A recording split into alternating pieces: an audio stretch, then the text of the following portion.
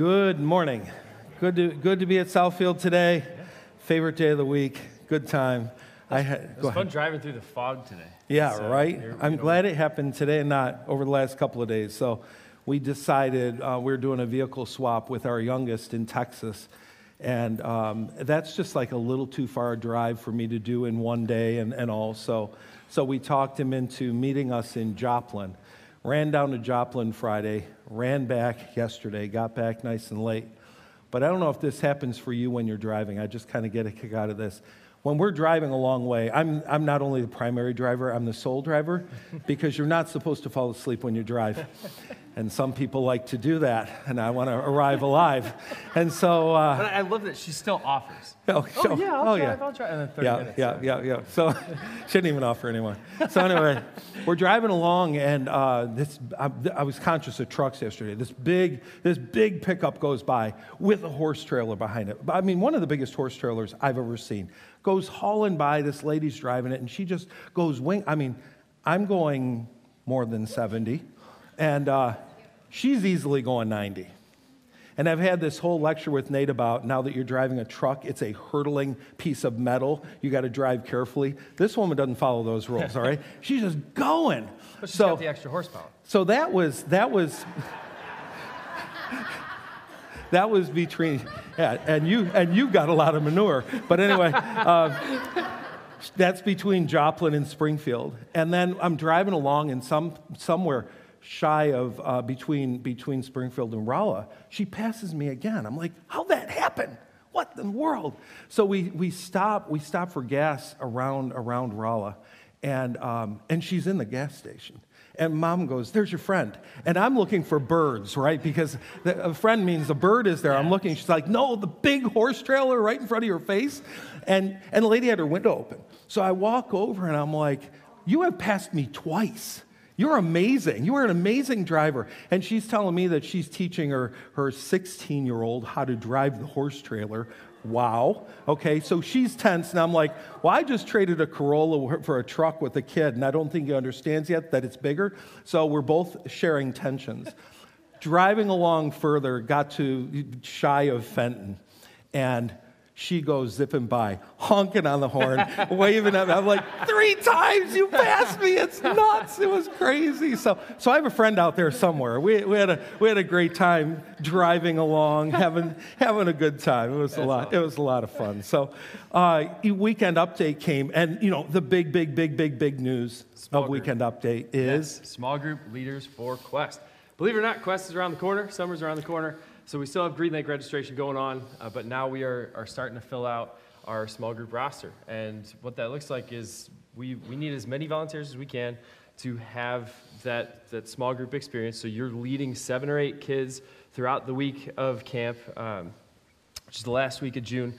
And we can only take as many kids as we have small group leaders. So again, it's another thing where we would love for Quest to grow as big as we possibly can make it, but at some point we have to cut it off because leaving a small group leader with 15 kids would not be fair to the leader or the kid. So we try and keep it nice and small, like I said, 7 or 8, and you'll have a specific age group. So I know that some of us have probably been sitting here for years hearing, small group leader, Quest. And you've heard it 4 or 5 times, and you're like, no, maybe next year. Make this year the year that you give it a shot, that you try something new. I promise not all of them bite, but it's a really fun chance to not just get to serve, but to serve kids and show them the gospel throughout that week. I did that at least 5 years ago now, and those kids they were second graders then. They're growing up. And it's fun to still have that connection that we had all the way back to doing that group. So it's not necessarily the type, what am I trying to say? You may try it and do a week and say, I have done my week in purgatory. I don't ever have to do that again. You may try it and say, I want to do this the rest of my life. Mm-hmm. But what I love about it is it really does give you an incredibly unique experience to connect with kids, to help them to connect with God. And so we're hoping for 50 small group leaders, which will provide us enough space to really reach out well. So again, get that signed up. Other stuff on there I'm going to leave alone. I do want to highlight one more time that for sake of translation, and you can see all the different languages this offers. No matter what language you speak, you can come to Southfield on a Sunday morning. We have these devices available. You're holding an iPad, listening. The listening is a little delayed. The written speech is pretty much right on time, but you're not listening to both anyway. So you got that. We've also got Claudia back again today. And I really tried to limit big words, and I failed. But I gave it to her in advance, so she knows what's coming. So, yeah. So let me run through a couple of things that I really want to highlight today. And the first really goes back to last week talking about the world. And I had 3 different groups this week, and we talked about creation. We talked about the order of the 7 days. So you have light and darkness. Then God separates the water, sky, creates sky. The 3rd day is plants. The 4th is sun, moon, and stars, fish, birds, animals, Adam, and finally rest. You have the 7 days. And one of the things I wanted to highlight in my groups is sometimes when skeptics look at this list, they say right there in front of you is the reason that your creation theory doesn't work, and the reason that your writers are so primitive that they don't even understand science and they got it all wrong. Do you know what I'm talking about? Nope. Where are plants created? Plants? Yeah. Day 3? Day 3. When's the sun created? Oh, yeah. That would cause a problem. So for people that say, photosynthesis and all the things that you right. need to, From a science standpoint, people look at this and they say, see, you got your order wrong. You couldn't even in the first several verses of the Bible get your order right. Well, what I love about this is that if you come down to the end of the Bible, in Revelation chapter 21, I don't remember the verse, I'm sorry. I told you it's toward the end of the chapter. It talks about the New Jerusalem. Start reading at verse 22. You'll never see that again. I saw no temple in the city, for the Lord God Almighty and the Lamb are its temple. And the city has no need of sun or moon, for the glory of God illuminates the sky. Boom. And the Lamb its light. You know what I love about this? You think this is the reason creation is garbage? This is the reason that proves that God is. Yeah. All you need is God. You don't need the sun, moon, and stars. And we're going to go back to a day that there will be no sun, moon, and stars because the glory of God is the light that sustains life. God himself sustains life. So as much as somebody throws this at you sometime, don't get all smirky and, got you. But hey, got you. Because it's all about God. It's not about the sun, moon, and stars. It's all about God. Yeah. So that's awesome. I love that. I just love that. So I've been in my Bible reading, listening to Leviticus. Leviticus. What do you get in Leviticus? Well, we talk about sin. We talk about sacrifices. We have examples of right and wrong, what to do and not do. There's lots of blood.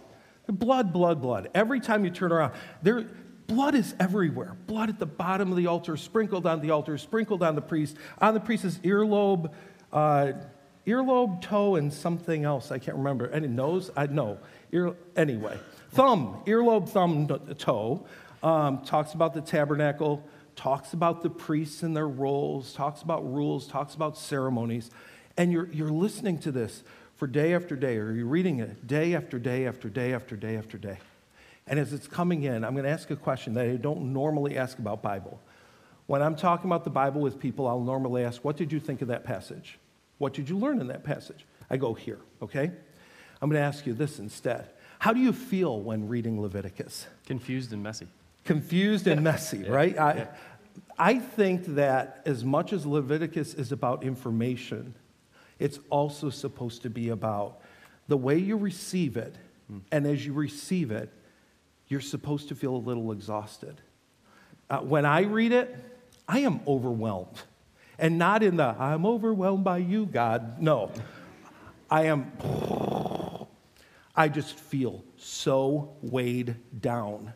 And I'm looking at this list. And as I look at the list, it feels oppressive. It's confusing.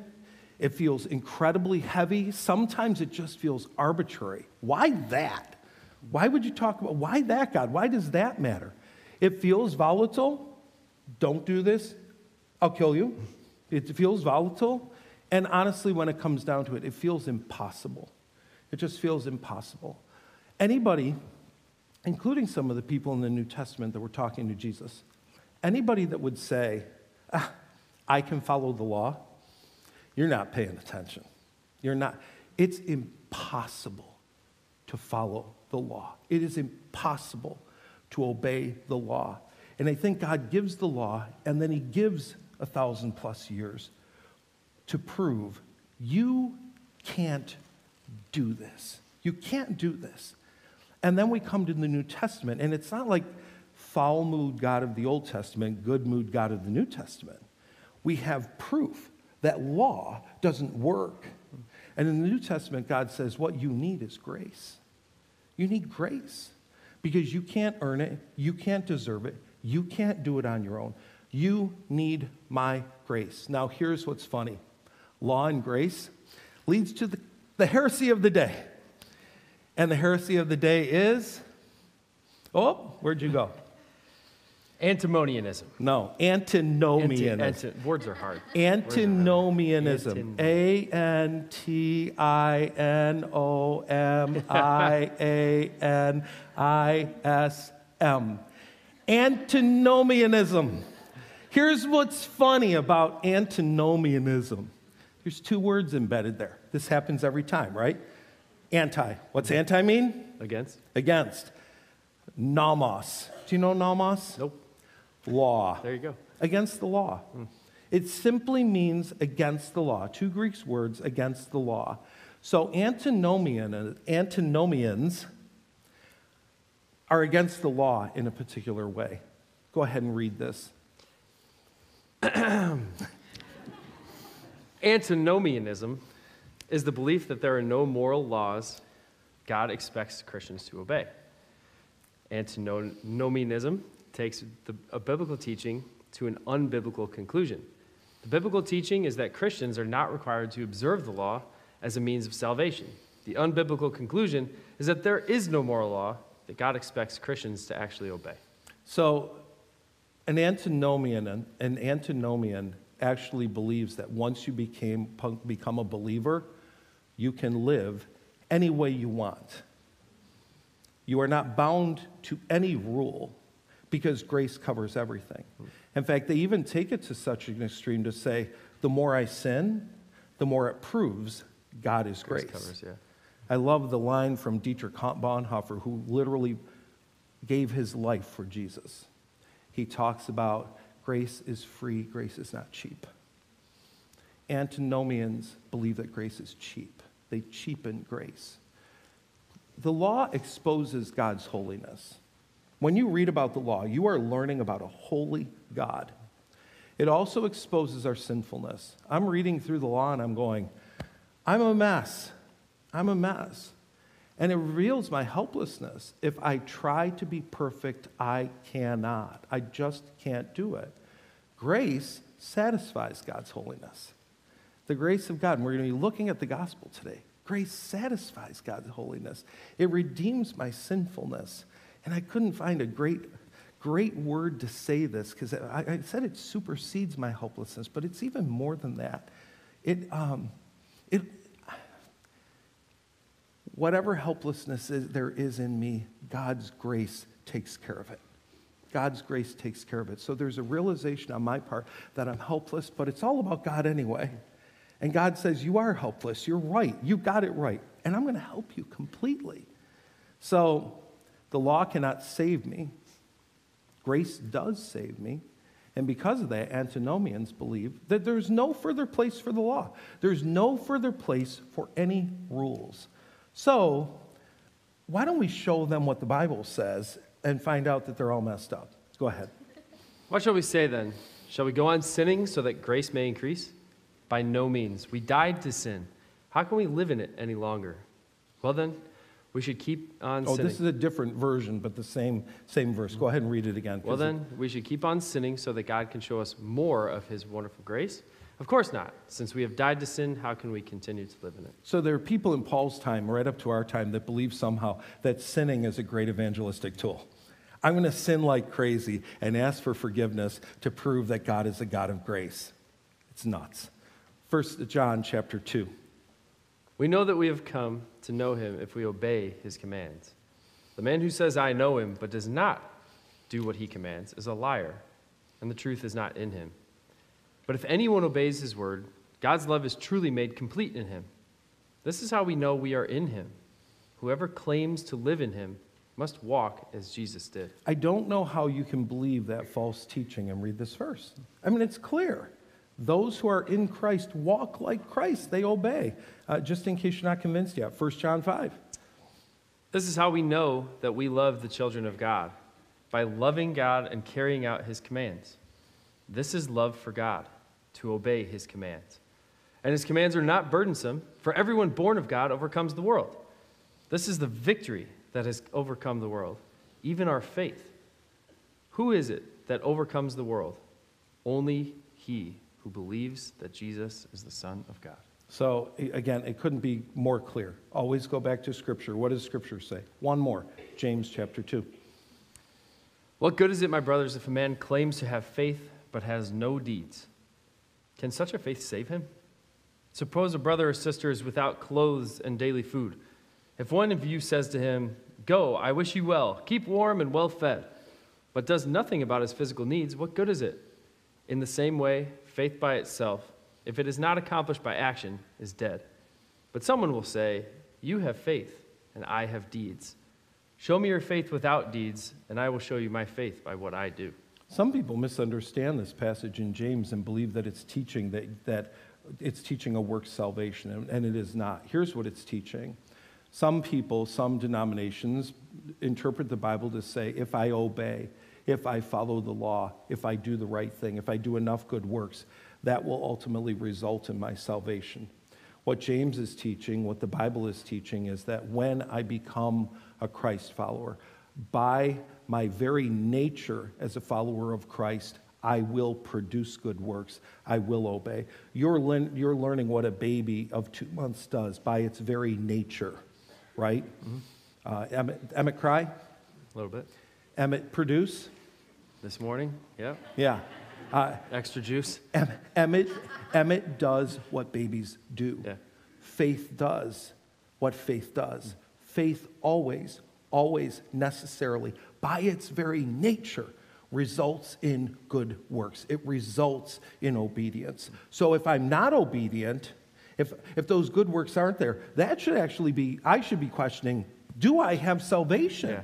Because by my very nature, this should happen. So I'm studying this, and Maddie, your cousin, posts this great quote. The grace of God is not licensed to sin, but the power to kill it. That's what it's all about right there. We are not antinomians. We believe that there is a place for rules, a place for the commandments that God has given, but it's not in order to gain salvation. It's the way he calls us to live once we have salvation. I'm going to give you, this is going to be the final book of the series, because it's really going to cover gospel, mission, and the church, all of them. And it's one I ran into a few years ago that I really, really appreciate. It's called An Infinite Journey by Andrew Davis. And we're going to be looking at some things from this book this morning. But he walks through a theological understanding of life in Christ. From dead to sin to alive in Christ to being involved in the church to being in mission. So if you were to look at one book that really gives you a great handle on what your salvation is all about, I'd recommend this one. Thank you for giving us all the reading that'll take us through the next decade. No problem. And this one is it's probably about that big. But do you have any other things to add for students or anything? No, just normal night for the next couple weeks until spring break. Wonderful. All right. So we love the gospel of God. And before we go there, let's talk to him. Father God in heaven, how grateful we are today that we are even aware of your presence, that we're aware of your existence. We're able to look around at the beautiful mountains of Missouri and say, someone did this. we're able to look at a dense fog in the morning and say, someone did this. And then you give us this beautiful book that says, I am the someone. And I want to have a friendship with you. But you don't come to that friendship on your own terms. You come to it in the way that I say. And God, I'm so grateful that you made clear the way to come back into relationship with you. As we look at the gospel today, as we look at salvation, I pray that you would open our minds to see where we are in our walk with you. Where am I in my walk with God? And if we're not with you, that today would be the day that we start. In Jesus' name, amen. So I was curious. I wanted to see what Google has to say to this simple question. What is the gospel? What is the gospel? What does it say?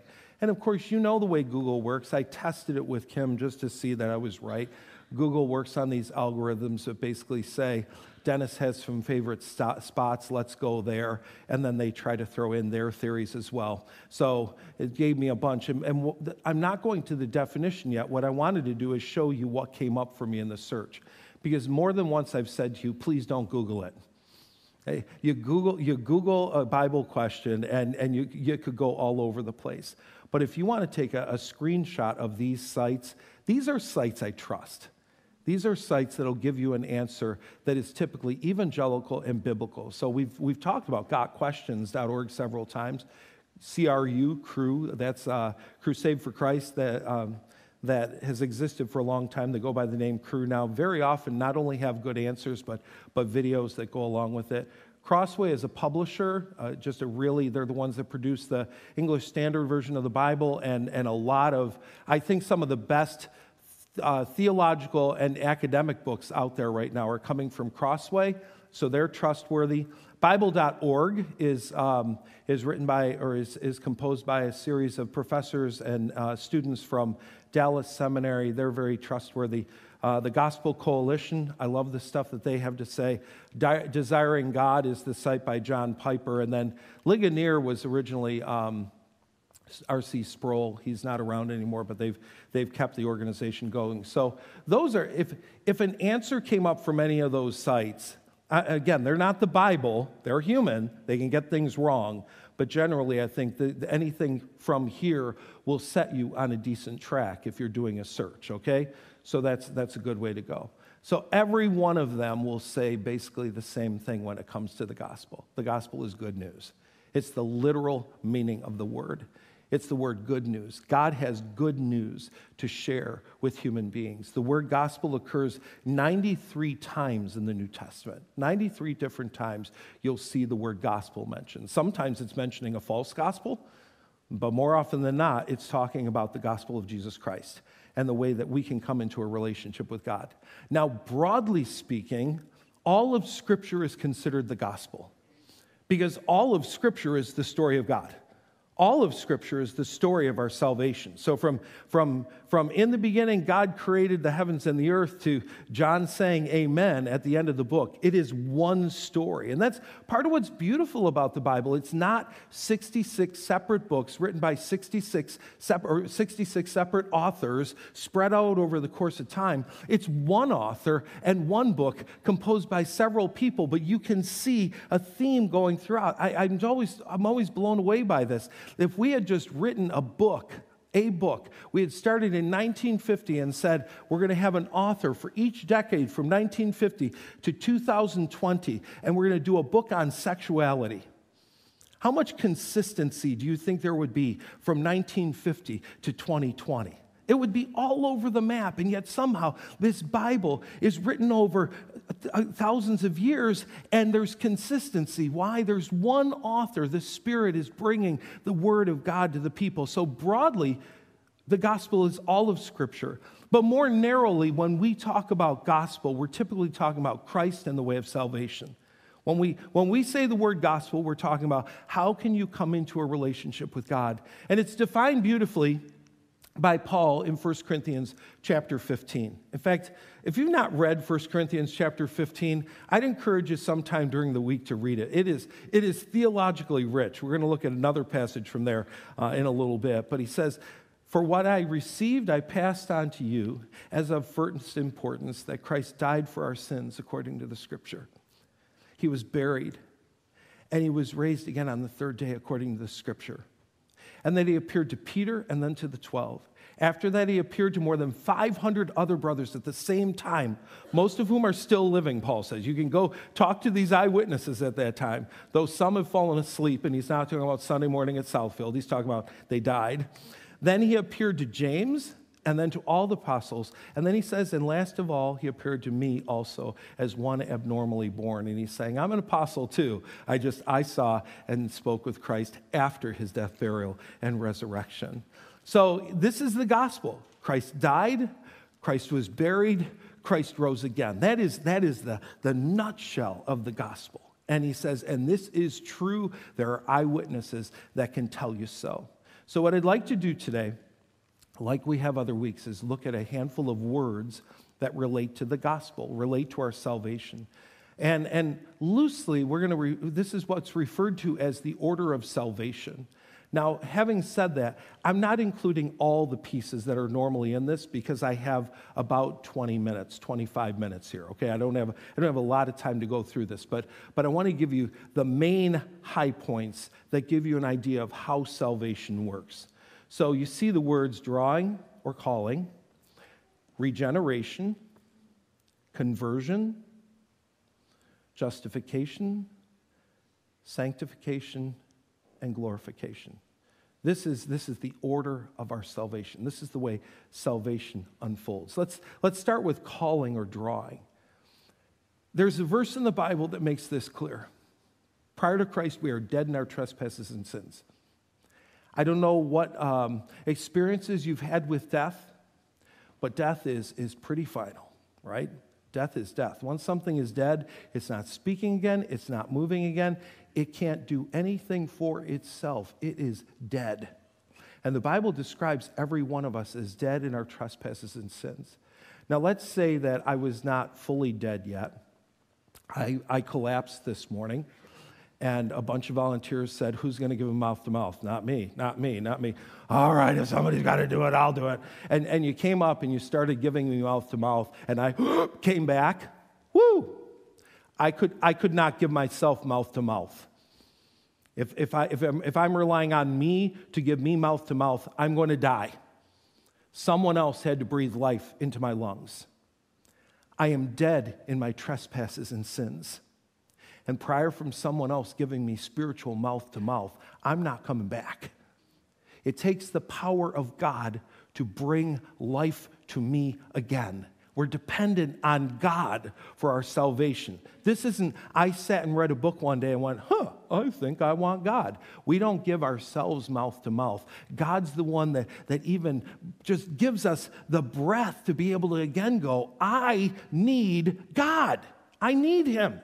John 6:44, Jesus says, no one can come to me unless the Father who has sent me draws him, and I will raise him up on the last day. That word draw in the scripture is used in other ways in the Bible as well. It's talking about drawing a sword from its sheath. It's talking about drawing in a net full of fish, or even dragging a person to court. But there's a pulling, there's a drawing, there's a dragging, bringing us to God.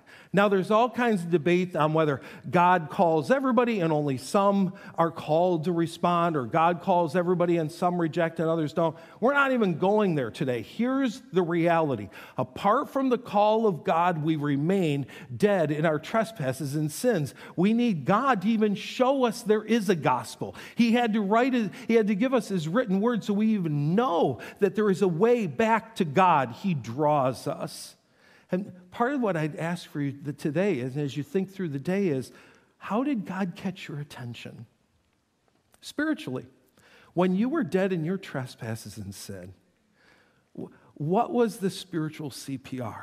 What was the thing, even before you said, I'm ready to confess my sins and believe in Christ, what caused you to start to go, maybe there's a God? Maybe there's something bigger. How did God catch your attention? And thank Him. Thank Him profusely for drawing you to Himself. So there's drawing or calling. Then comes the word regeneration. 1 Timothy 3:5, an Awana verse for me. He saved us not because of works of righteousness we had done, but according to His mercy, by the washing of regeneration and the renewing of the Holy Spirit.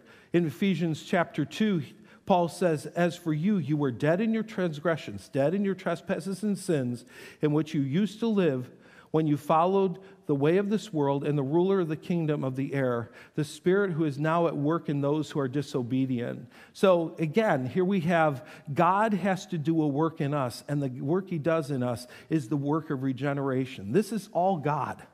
God brings us back to spiritual life.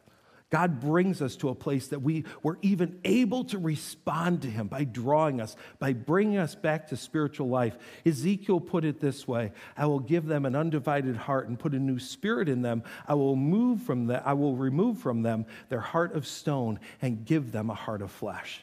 God loves us so much. He wants us to be with Him so much that He's the one that breathes the air back into our lungs and gives us the ability to even respond to Him at all.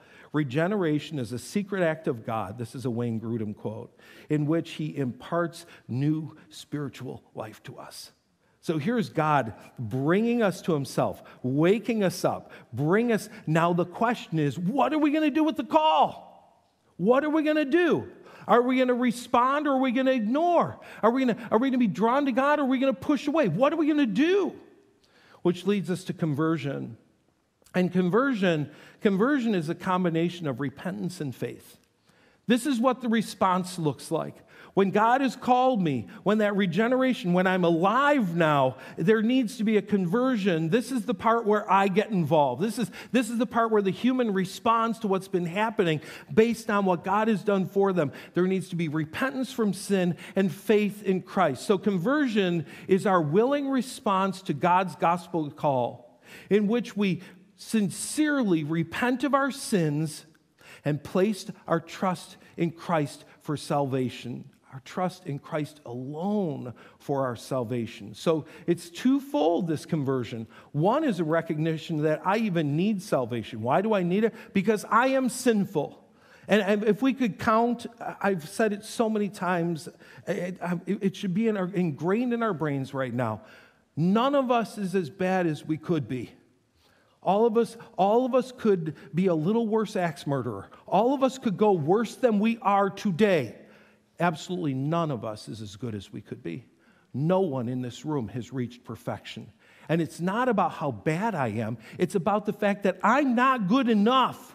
I can never be good enough to have a relationship with God. That sin separates me from God. I need to repent of my sin. Repent is that literal turning totally and completely in a different direction. It's repent. This is the way I was going. I'm turning and I'm going in the opposite direction. I had to repent at least 4 times coming out of the motel room. I have this nasty habit of always going the wrong way in motels. Every time I come out the door, I start to go down the hallway and I go, repent. That's repentance. Turning your direction, going the opposite of where you were going before. Repent, and then we place our trust in Christ. It's not enough to simply say, I am wrong, I am wrong, I am wrong. Some of us are really good at beating ourselves up over how wrong we are. It's not just about I am wrong, I am wrong, I am wrong. It is that I can't take this sin away, only Jesus can. Only His death, burial, and resurrection, only His blood can pay for my sin. The word conversion means turning, and here it represents a spiritual term, a turning from sin to Christ. A turning from sin is called repentance. A turning to Christ is called faith. So I'm turning from my sin, I'm turning to Christ.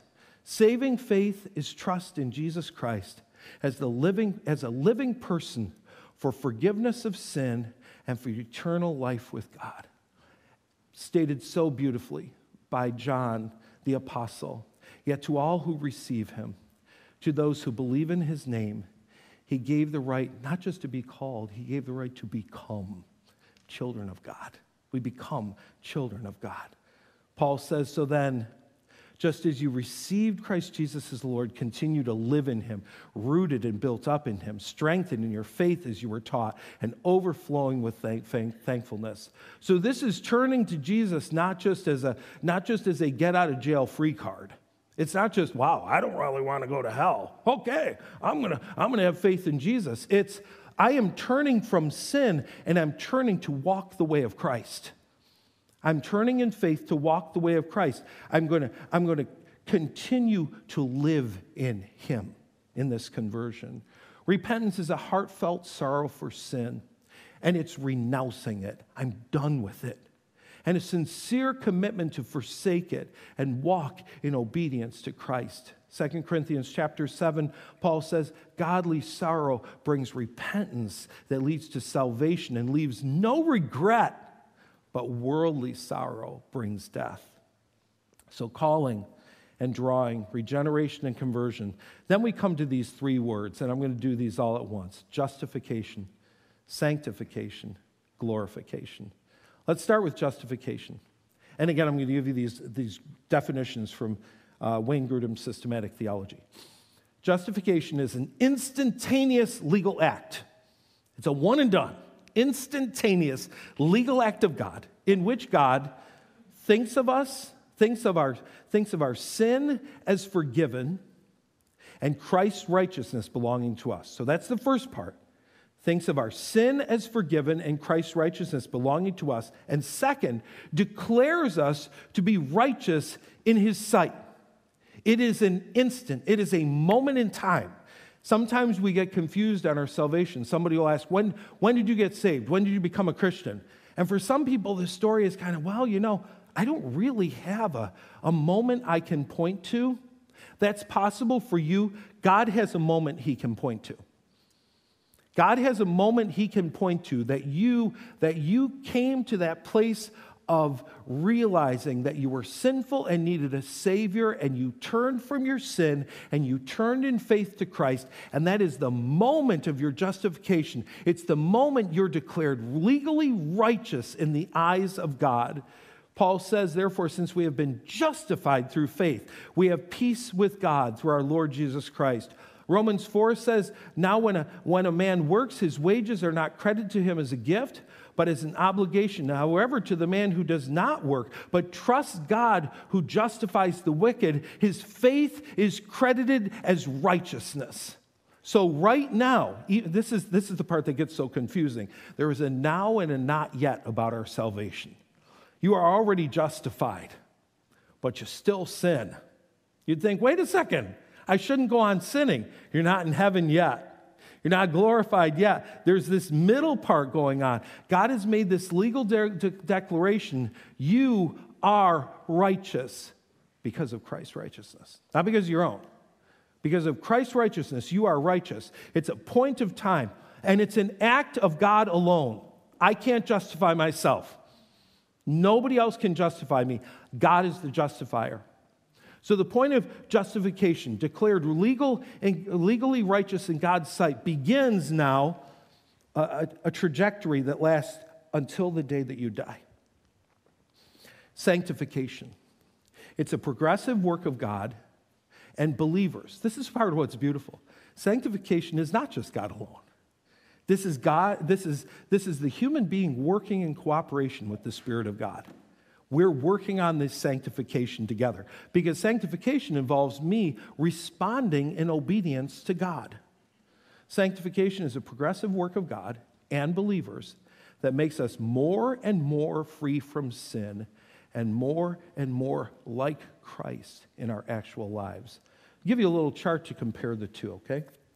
Comparing justification and sanctification. Justification is about our legal standing with God. I am now righteous. Sanctification is about our internal condition, what's happening with sin in our lives and moving toward more and more in life with Christ. Justification is once for all time. Sanctification is continuous. It just keeps going throughout my lifetime. Justification is entirely the work of God, but